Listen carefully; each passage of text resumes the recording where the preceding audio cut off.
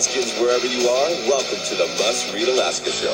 Coming to you from somewhere in Alaska. This is the place where we talk about, you guessed it, Alaska. Where we keep the mainstream media on their toes and where we are standing up for what's right in a world run by leftists. You can find out more by heading over to mustreadalaska.com and also checking out the Must Read Alaska YouTube channel for some really great content. But first, let's get this party started. Welcome, everybody, to the Must Read Alaska Show. I'm your host, John Quick, coming to you live from somewhere in Alaska.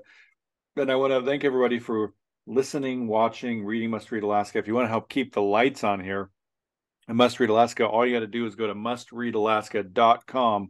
On the right-hand side, there's a little donate button. Every $5, $10 helps keep the lights on here at Must Read Alaska.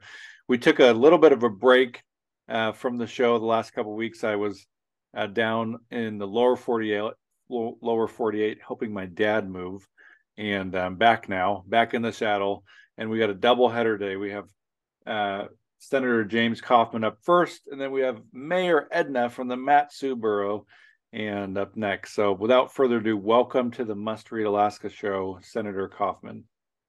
Hi, John. Thank you. Great to be here.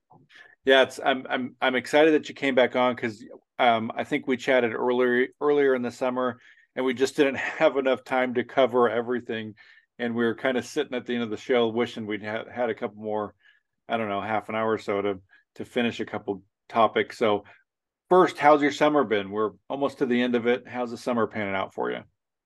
My standard line for this summer is partly cloudy. Between the weather, lots of work and things to do. This hasn't been the most fun summer I've had, but I'm getting things done, and so I guess sometimes a rainy day is a good day to get some work done. Yeah, it's pretty much been pouring down rain here on the Kenai Peninsula for the last several weeks. So, I'm sure our wildfires like that. So at least there's one good thing that's come out of it. Yeah. So, my lawn does. So you let's chat about this infrastructure money. I think Senator Murkowski, Dan Sullivan have worked very hard to get the state of Alaska a pretty big chunk of change for infrastructure. Some call it improvements. Talk to us a little bit about where some of this money is being spent. How big a deal is it for Alaska? What have you and your colleagues been doing to make sure that this money gets spent in a wise manner? Well, the big picture of the money guaranteed to Alaska, there's about $6.5 billion, a lot of money, 300 million for ferries, and I'm kind of focusing on, as the chair of Senate Transportation, what I'll interface with, close to 4 billion for roads and highways, and so there's a lot of money coming in for infrastructure projects. Now, there's a big chunk of money that's being spent, on data. So broadband, and with priorities for unserved or underserved areas. So a lot of broadband build out and all of that. But in the transportation realm, the blessing and the curse is that we've got money coming in to improve our transportation system. That's the blessing. The curse is we have to make sure that this money is well spent and actually produces value.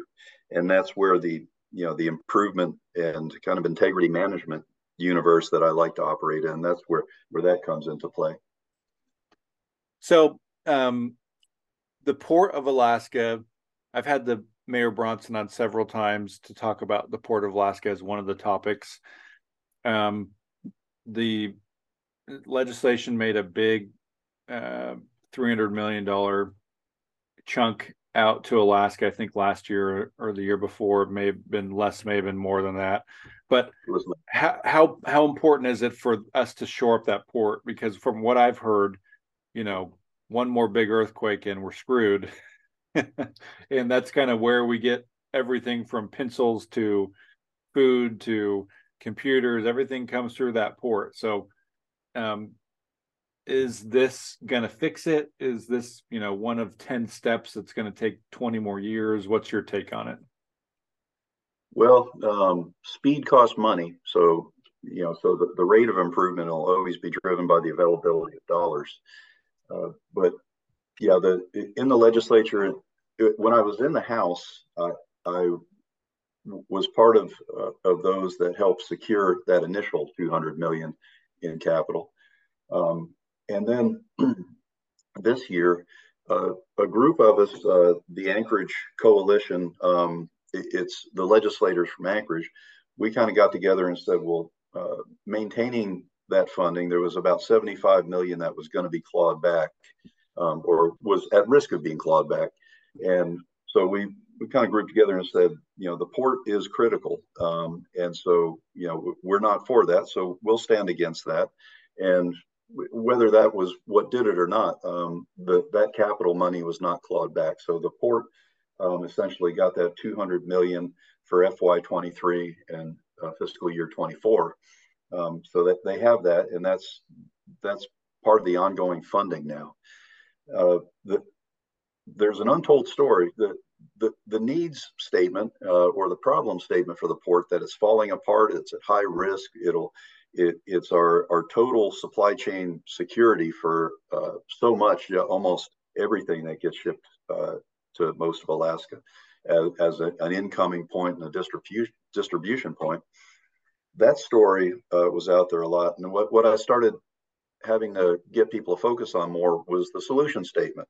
So yes, it's falling down, but what's the solution? Well, it's not going to be another boondoggle project that doesn't get us where we need to be.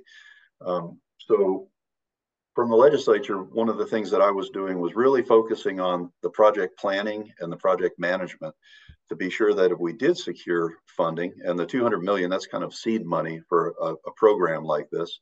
If you think of the project, it's really of a series of improvement projects to upgrade the facility. Some of those have been completed, some are in process, and some are yet to be. But we needed to be sure that what we were doing was going to result in success. So I started transitioning people off of we need money for the problem into, okay, and how well are we going to manage the project, assuming that we get funding, because it is so critical. So all of the stories about how it could have fallen in the mud are absolutely true. I've been under the thing at low tide and seen how bad it is. It's a little scary. Oh, it's totally scary, especially when you know that a lot of those rusted pilings, the administration building is on those pilings, so you actually have an occupied building with people in it. It's pretty scary, and that's one of the improvements that they're going to make. So we have absolutely worked with folks in the Muni and with the contractor, with Jacobs, to help assure that key project deliverables were being produced. So do you have a resource loaded master schedule? Have you done what's called a work breakdown structure, where you identify all the key tasks and you load that into the schedule, and you load the resources that are needed to do it? That's the key to building a good management plan and schedule, but also in developing your cost accounting centers so that you can track your spending. That's called earned value. So behind the scenes, we were working with the contractor and with folks in the Muni to be sure that this project was managed to those high standards that are typical of an enterprise level major capital project. And so all of that, at first, when I was asking for those deliverables, it was kind of like, they probably stared at you like a deer in the headlight, and they're like, Senator's not supposed to use those kinds of words. Yeah, that's the thing. They know what they are, but they're not used to people from government that have lived for decades in a project management world, multi-billion-dollar projects. So you start asking for those things, that starts shaking the bushes, and that helps. You're helping the people in the organizations that want to do things right when you ask the right questions. You're helping them, you're enabling them, and so things start bubbling and popping and coming together when you start asking the right questions. So, and so out of that, we've had successes. So we've secured funding. It's actually, there's progress. The petroleum and cement terminal replacement is now complete. The dock is operational. I was fortunate enough to be there with my staff doing a tour when the second of all time ships came in to unload cement into the cement storage facility there. So I got to see not the first ship coming in, but the second one, and it's a pretty grand thing to see, that the old dock has been removed and this new facility has been put in to much higher standards. It's been secured from earthquakes by the geological work that they're doing, where they're reinforcing that shaky ground there with some geoengineering that they're doing. So it's little known that there's progress. So they're not just pouring money into a mud hole. There's actual progress, and they're moving right along. They're in the process now of rebuilding that administration building on solid ground and getting it off of that valuable deck of the dock. So they're doing those improvements, getting that potential disaster out of the way, and so there's progress. We got to show off a little bit with our transportation secretary. Yeah, the Peter, the Secretary of Transportation was here. What did he think about it? That was a good visit. I was fortunate, I guess, because of my role. I was the only state legislator that was on that tour. So with the mayor and the transportation secretary, and so we toured. It started out with a meeting, in a boardroom type situation. And the mayor rolled a video that I've got that available on my Senator Kaufman Facebook page, a link to that video and some information about the port visit.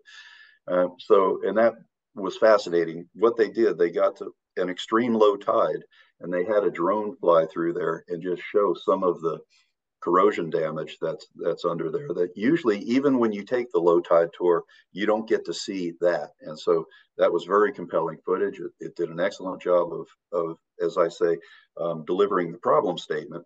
And then we started shifting into the solution statement, which is a well-managed project that requires a layer cake of funding. There's state, there's federal, there's tariffs, there's all the things that will go into the funding plan for the port, and all of that's in the works. So good meeting. And then we went out, we toured different areas of the project, everything from the whale watching operation, which is essential as part of the permitting process, because the seismic activity, the beluga whales, right? They watch for those. Yeah. So, and if they're around, they have to pull back. So one of the things that was being delivered to the secretary is, hey, this is a well-managed project, both productivity-wise as well as environmentally. But also, hey, you got to work with us because our construction window is so narrow. So I felt like the secretary, and importantly, his entourage. So there's people traveling with him, that work in his office, his second in command and all that. They were getting kind of a master class on reality in Alaska. And I really saw that sinking in. And I at the end of it all, I thought I heard, the right things. It's like the eyes had been opened that, hey, we're not really asking for much. We're just trying to get kind of on par with, modestly with some national standards, but we have a real challenge doing it. And it's extraordinarily expensive and difficult to do that up here. Then we went and looked at the rest of the dock facilities, so what's old, what's new, and then wrapped it up at the press availability. And at that press availability, the secretary said everything I would want to hear. It all sounded good.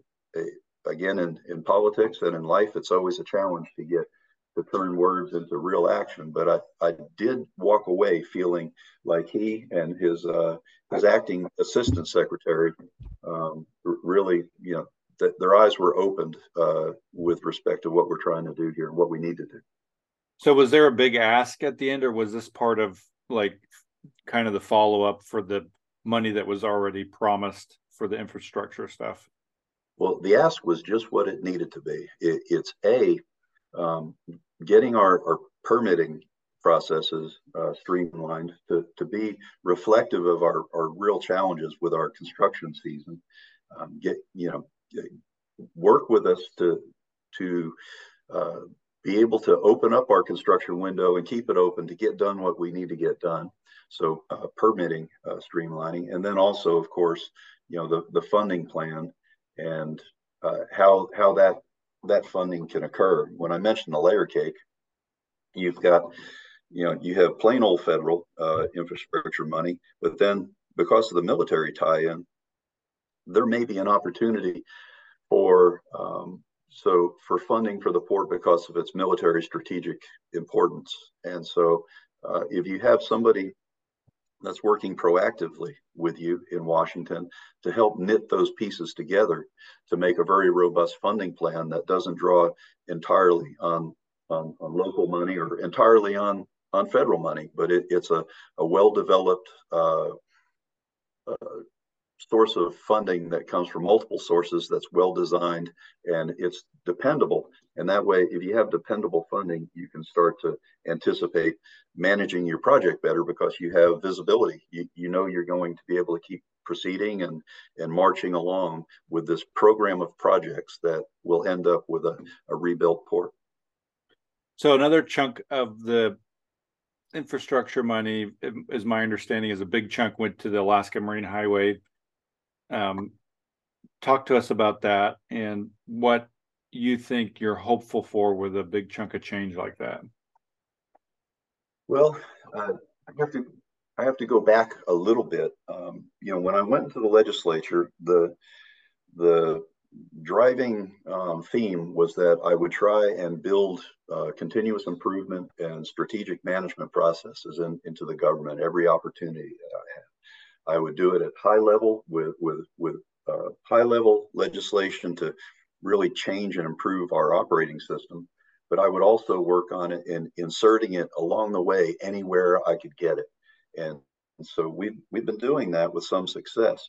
In the prior legislature, in the 32nd, I was in the House, and there was a bill coming through. It was HB 63. It was Speaker Stute's bill, and that bill's goal was to create an oversight board to try and drive the marine highway system into a higher level of performance.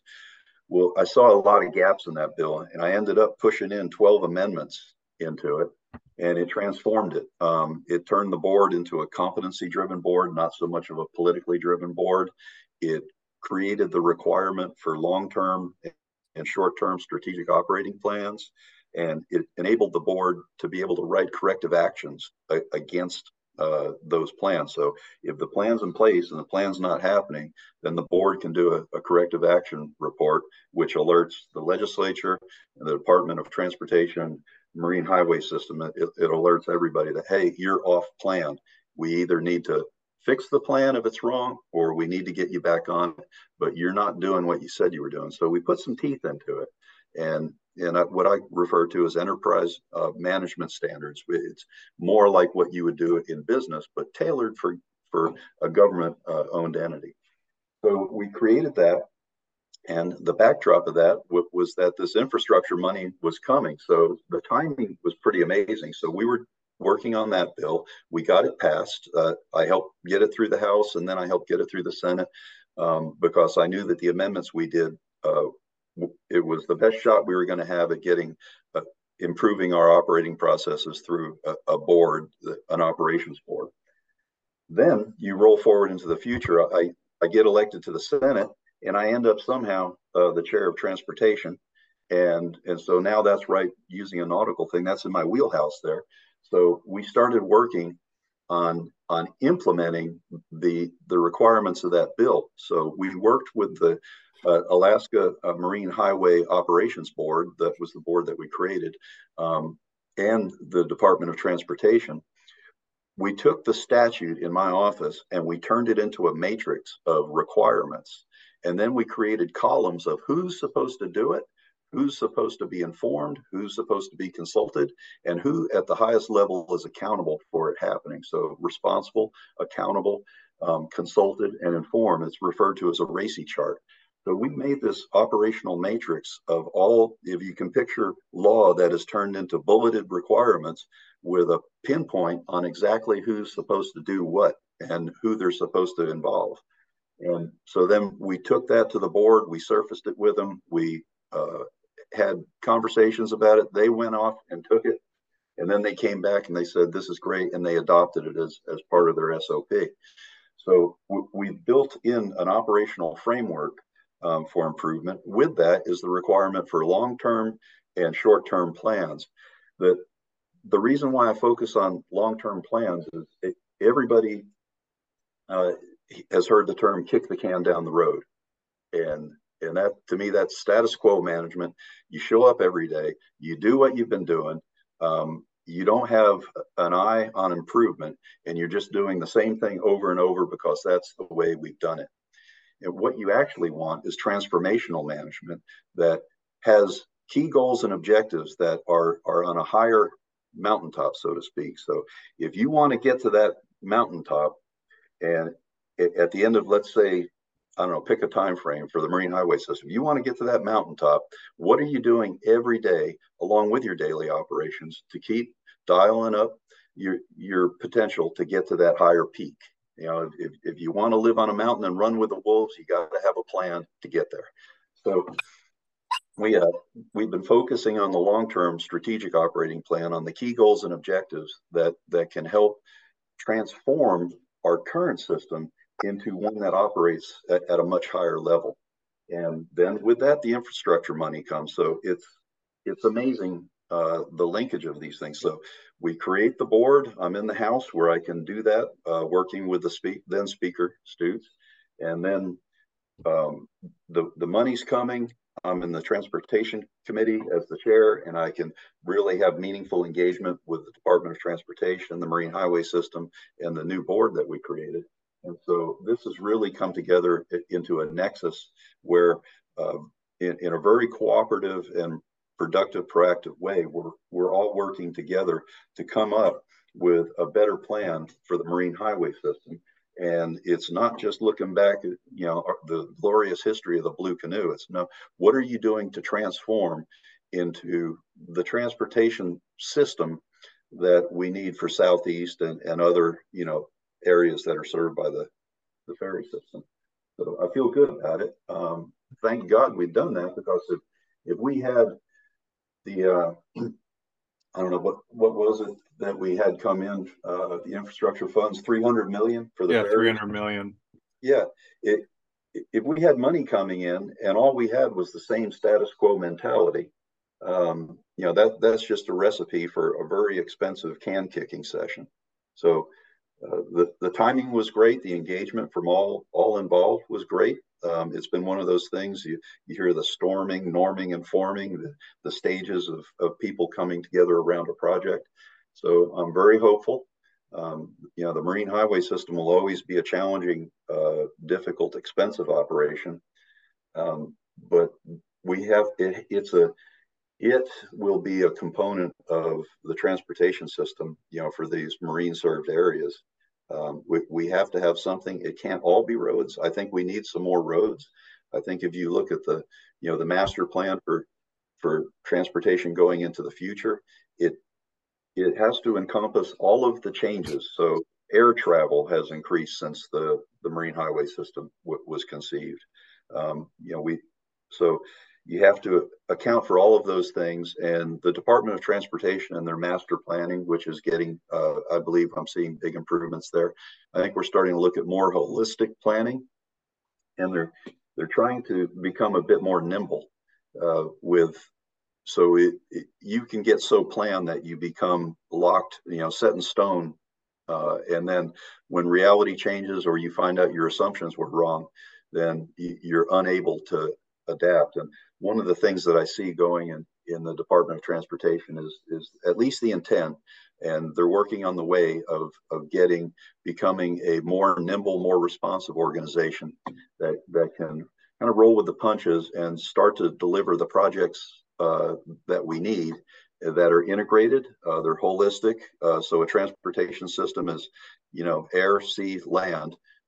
And so how does all that work together in a master transportation plan? How is it managed along the way as localized projects that are part of a master plan? So this 300 million, is that pretty much, is that already earmarked, or are you guys still figuring out the best ways to spend that / save it? Well, I'd say, it's the planning, is going on around that. So there's a vessel. The marine highway system right now is not operating yet according to the long-term plan. They're still in triage around kind of their vessel repair and replacement challenges that they have. And so that's okay. Yeah. So that's the immediately the short-term kind of operational needs are still prevailing. They have to deal with the boats that need maintenance, upgrades, and some replacements. And so that's the focus. And that's not cheap. That's not you don't go down to your corner store and get your ferry fixed. It's probably expensive, and it takes a long time, and it gets the ferries out of service from making money as well. Yeah, and some of the big issues. So if you have a boat that's operational, the staffing, and so what you kind of had was a catastrophic system failure, the perfect storm, so to speak. And so there's things to improve with the recruitment, training, and retention of people. So you have to have the people, you have to have the hardware, and not just boats, but there are port improvements too that are part of the big picture that needs to be done. So I think you're a great example of somebody who hasn't been a career politician their whole life. You worked on the slope for your career as a project manager. There's going to be folks that listen to this. Maybe they've had a career with Hillcorp or whatever, and their skill set and knowledge could be helpful to the state, and they don't know how to get involved. Where do they get involved? How do they get involved? What's your advice to somebody looking to get involved in this crazy political world in Alaska for the first time? Where should somebody start? How do they make a difference? Well, I would say, I'm Anchorage based, so my perspective is Anchorage. I'd say right off the bat, find your local community council and start to show up at it, because all politics are local, and that's a great place to start to get plugged in, and you'll meet people that care about it. That's many of the people that are in politics, and are doing things. They got their start by showing up to one too many community council meetings. I know that's my story after I retired, and next thing I knew, I was getting recruited to run in 2020. So community council. And then I would say another big thing that you can do is keep an eye on all the boards and commissions. We have, and there's a lot of great work that's happening. Like I'm talking about the AMHOB, the Alaska Marine Highway Operations Board. There's a lot of boards out there that are just pivotal in helping to steer policy, and we really need talent. We need people that have seen things and know stuff and know how to do things to help populate those boards. And that doesn't have to become an all-consuming second full-time job, but that's definitely something that you can do to really contribute to Alaska. Is everything kind of soup to nuts. Look for your local opportunities and your community councils or other community organizations. Like on the hillside, we have HALO, the Hillside Area Landowners Organization that addresses a lot of issues locally here on the Anchorage hillside, all the way to boards and commissions. And then if it really lights your fire, consider running. And if anybody wants to talk about that, I'm happy to share my story with individuals that are thinking about becoming more engaged, either in helping campaigns or in being the campaigner themselves and actually running. I've got some experience in all that, so I'm happy to lend advice to anyone who's interested. Nice. So some of these projects take a long time, right? So, you'll go through a number of different presidents, maybe a couple different senators. How important is it to be willing to work with both sides of the aisle? Because, if you were to sit here and say, I'm only going to work with Republicans, I'm only going to talk to a Secretary of Transportation that's a conservative, you'd probably be sitting there twiddling your thumbs for a long time, for at least another year and a half. So how important is it to say, okay, everybody needs to drive on a road, and both Democrats and Republicans and independents and nonpartisans need to take the ferry. So I'm going to work with both sides of the aisle here. How important is that? Well, I got some ribbing. There I am posing with Secretary Buttigieg and shaking his hand and posing for a picture. And thought, well, heck, this is pretty important. So my political differences with somebody have they just don't matter when we're looking at a combined a mutual priority such as this. So what, I'm not going to go pose with the guy. So yeah, definitely you have to. I have passed, I will say, my office, because the staff is, man, they're really what keeps the wheels turning. So in our office, we've passed multiple bills with unanimous votes in both bodies. We did 2 just this year, and they're common sense improvement bills. But if you focus on what's truly useful, you can have more success and you can get everybody on board. So first thing is key. Look at what's possible in politics. Then you have to look, there's a lot of P's. There's the personalities that you're going to have to work with. And then there's the actual politics of the issue that you're dealing with. So if you can get where you get all your P's aligned from the policy objective all the way to the personalities and the team politics that are involved, then you can get something done. If you can't work all of those factors, then you might stand on a soapbox and shout at the clouds, but you're not actually going to shape policy. Somebody else will be while you're busy with less productive work. Yeah, and what I try to remind folks too is that just because you have a conversation with somebody doesn't mean that you agree with everything that person's done from when they were born till now. Yeah, I don't agree with myself from a few years ago or a decade ago. The new information is always coming, and we have to continually assess our environment and respond to reality as best we can. Although sometimes it's a challenge to keep the focus on what really matters. Well, you have any last minute things before we head off here? It's been a quick 40 minutes. Yeah, this is amazing. Every time I talk to you, it just rolls. So, no, well, I guess on that, climbing that mountain thing, I've been this interim working on trying to get back in shape and do more exercise and get all of my key personal goals and metrics tuned up a bit so I can reach that peak. So I just urge everyone, take care of your health. Make that part of your daily operations, and let's all be healthier, stronger, and happier going forward. Nice. And then what last question, if somebody lives in your district, they got a question, they have a concern, how do they get a hold of your office? What's the best way? You can go to akleg.gov, and that's the website that has all of the senators on it. And you can, it has all the points of contact for the entire legislature, including me. Or you can go directly to my website, which is senatorkaufman.com. That's Kaufman spelled Kauf, just one F, MAN, Kaufman.com, senatorkaufman.com. Awesome. Well, I appreciate it, Senator, for you joining us. I'll put that link in the description for folks interested in connecting with you if they live in your district. And we wish you nothing but success here at Must Read Alaska.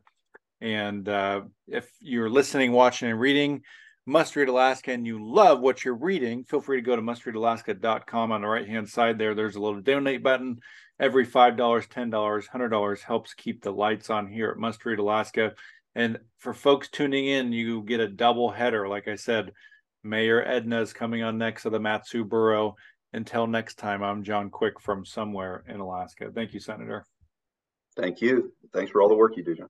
Yep, I'll send you the link and you can do whatever you want with it after, but at least you'll have it. Okay. All right. I appreciate it. Yep. Thanks, Senator.